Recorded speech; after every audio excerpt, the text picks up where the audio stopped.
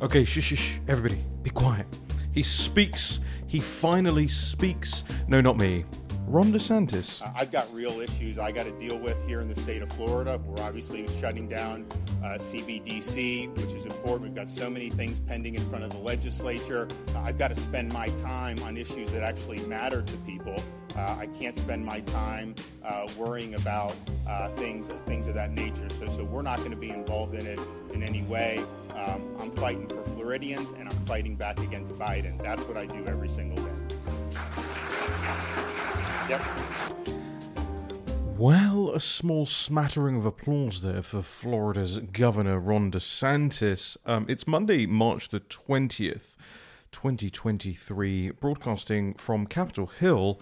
I don't do this very often, but I heard Ron DeSantis speak this morning, and I thought, I've got to talk about, number one, what he just said. Tone deaf, as far as I'm concerned. You can go back, you can listen to it, you can play it backwards, whatever you like. You can flip the tempo and the pitch and whatever. It won't change what he just said. And we'll get on to that in just a second. The other thing I want to talk about is why Ron DeSantis ended up there after a weekend of conversation about whether or not the former president, the 45th president of the United States, is going to be arrested. And I pause for effect there because those are some words that you shouldn't really be normalizing hearing.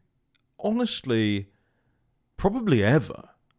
You know, and we can get into whether or not you think it applies to other presidents, you think it applies to other corrupt regimes, but really, we're talking about crossing the Rubicon here, and I'll get into why I think Ron DeSantis has really thrown it all away this last weekend, and then finally, I want to address some of the concerns that I know a lot of you guys have out there about actually being vocal and actually protesting, as Donald Trump encouraged over the weekend. But first, let's talk about what Ron DeSantis said this morning. Of course, after a weekend of completely ignoring the issue, not saying a single thing, being harangued on social media all weekend by not just Trump supporters, but people across the board saying, hold on a minute, you're supposed to be this person who is cut in the Trump mold, but is more mature, so they say, right? It doesn't send mean tweets, so they say. I mean, the qualifications that now follow Ron DeSantis on a resume written by his supporters is pretty much just boiling down to the old left-wing globalist adage of my mean tweets. He doesn't do the mean tweets. I hate mean tweets. And I think if you get into a deeper conversation with people who have admired, and I will confess to having, I don't know, probably been one of the first in politics to tell Ron DeSantis that he should one day run for president. That's when I interviewed him back in 2015 for the Sirius XM 125 Patriot radio show, the morning show, I think it was. And yeah, he looked pretty good. He was a congressman at the time. He was in the Freedom Caucus. He was doing some neo-conny things, and that's a subject matter I'll get onto another time. But it looked pretty good overall.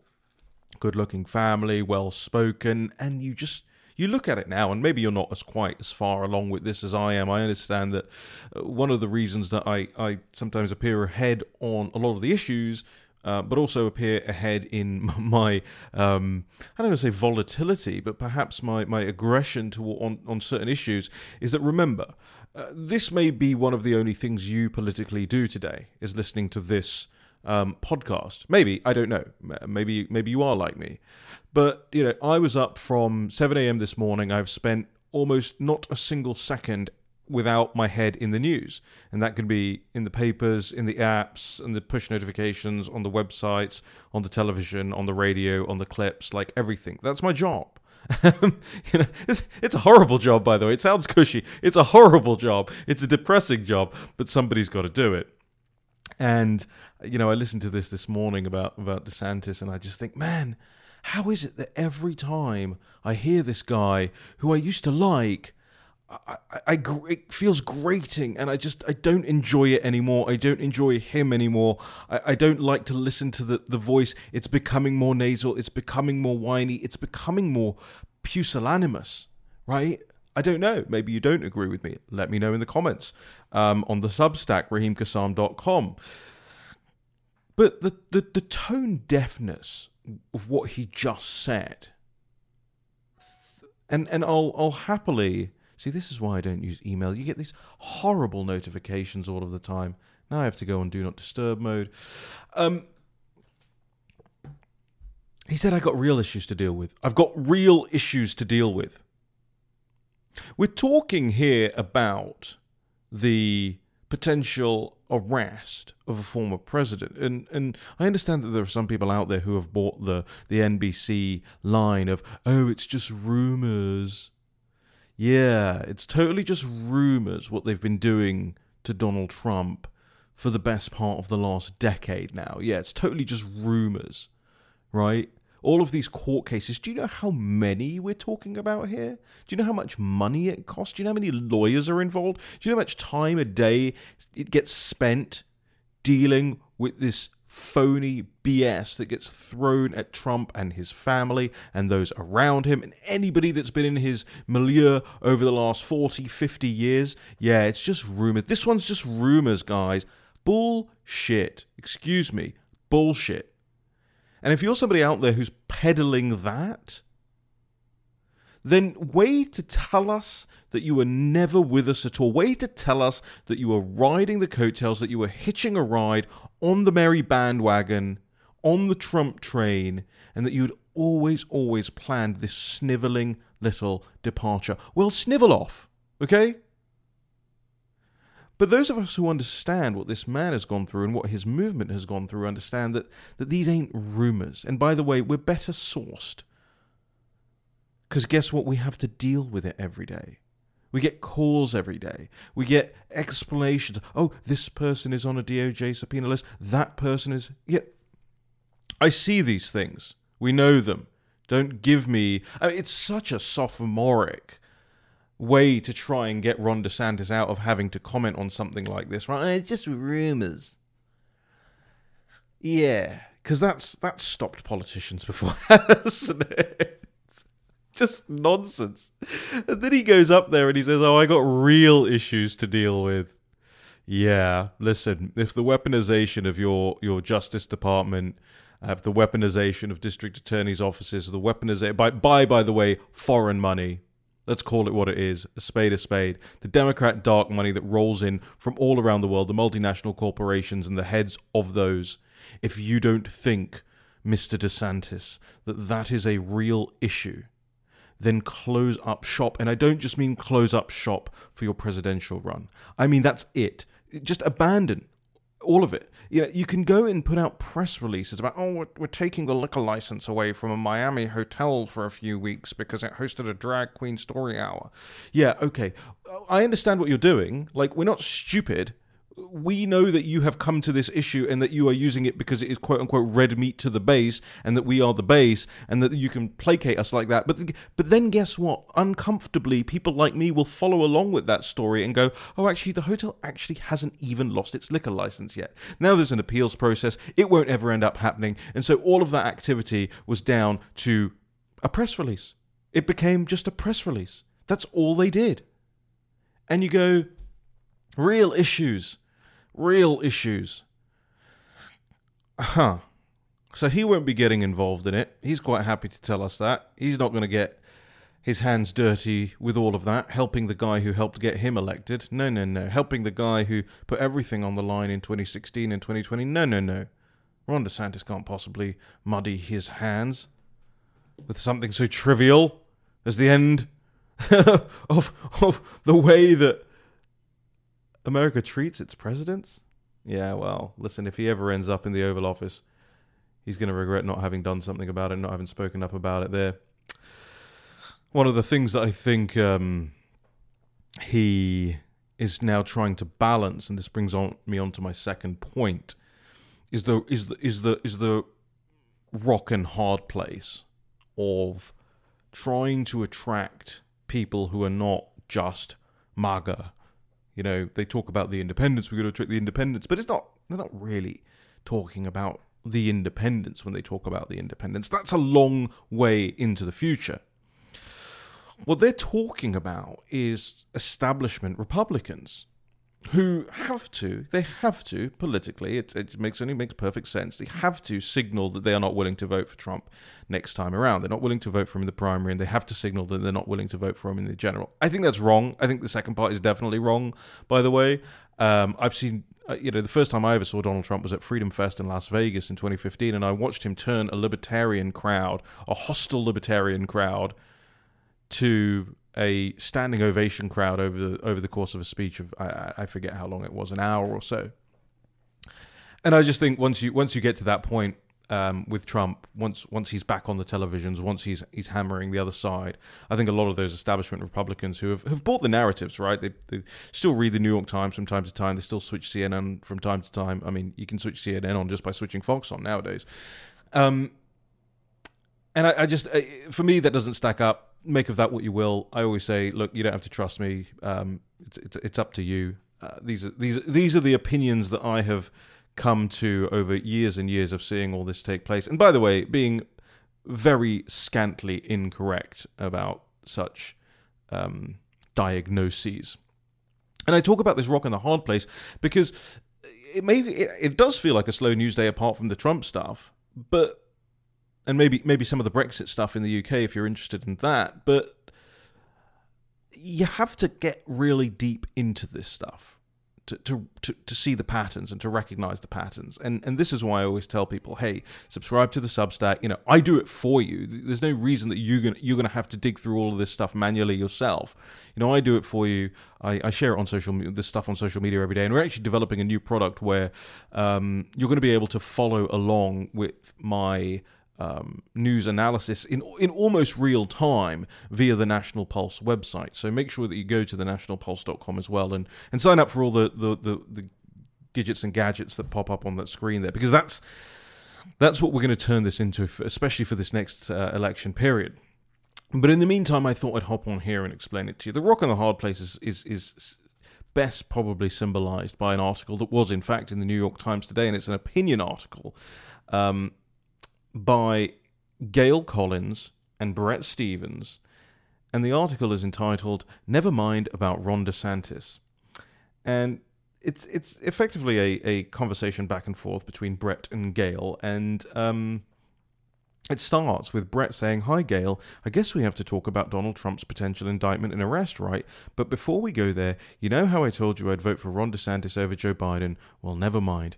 And Gail goes, "Brett, you're going to vote for our big spending president, student loan forgiver, tax the richer?" And Brett says, "I'm still holding out faint hope that Nikki Haley or Tim Scott or my friend Vivek Ramaswamy or some other sound and sane Republican longshot somehow gets the nomination." And Gail says, "Happy to gear up for that fight." So what is the casus belli from Brett Stevens against Ron DeSantis here? Well, he explains it in the next sentence. He says, "For Ron DeSantis to call Russia's invasion of Ukraine a territorial dispute in which the United States does not have a vital interest told me he's totally unfit to be president.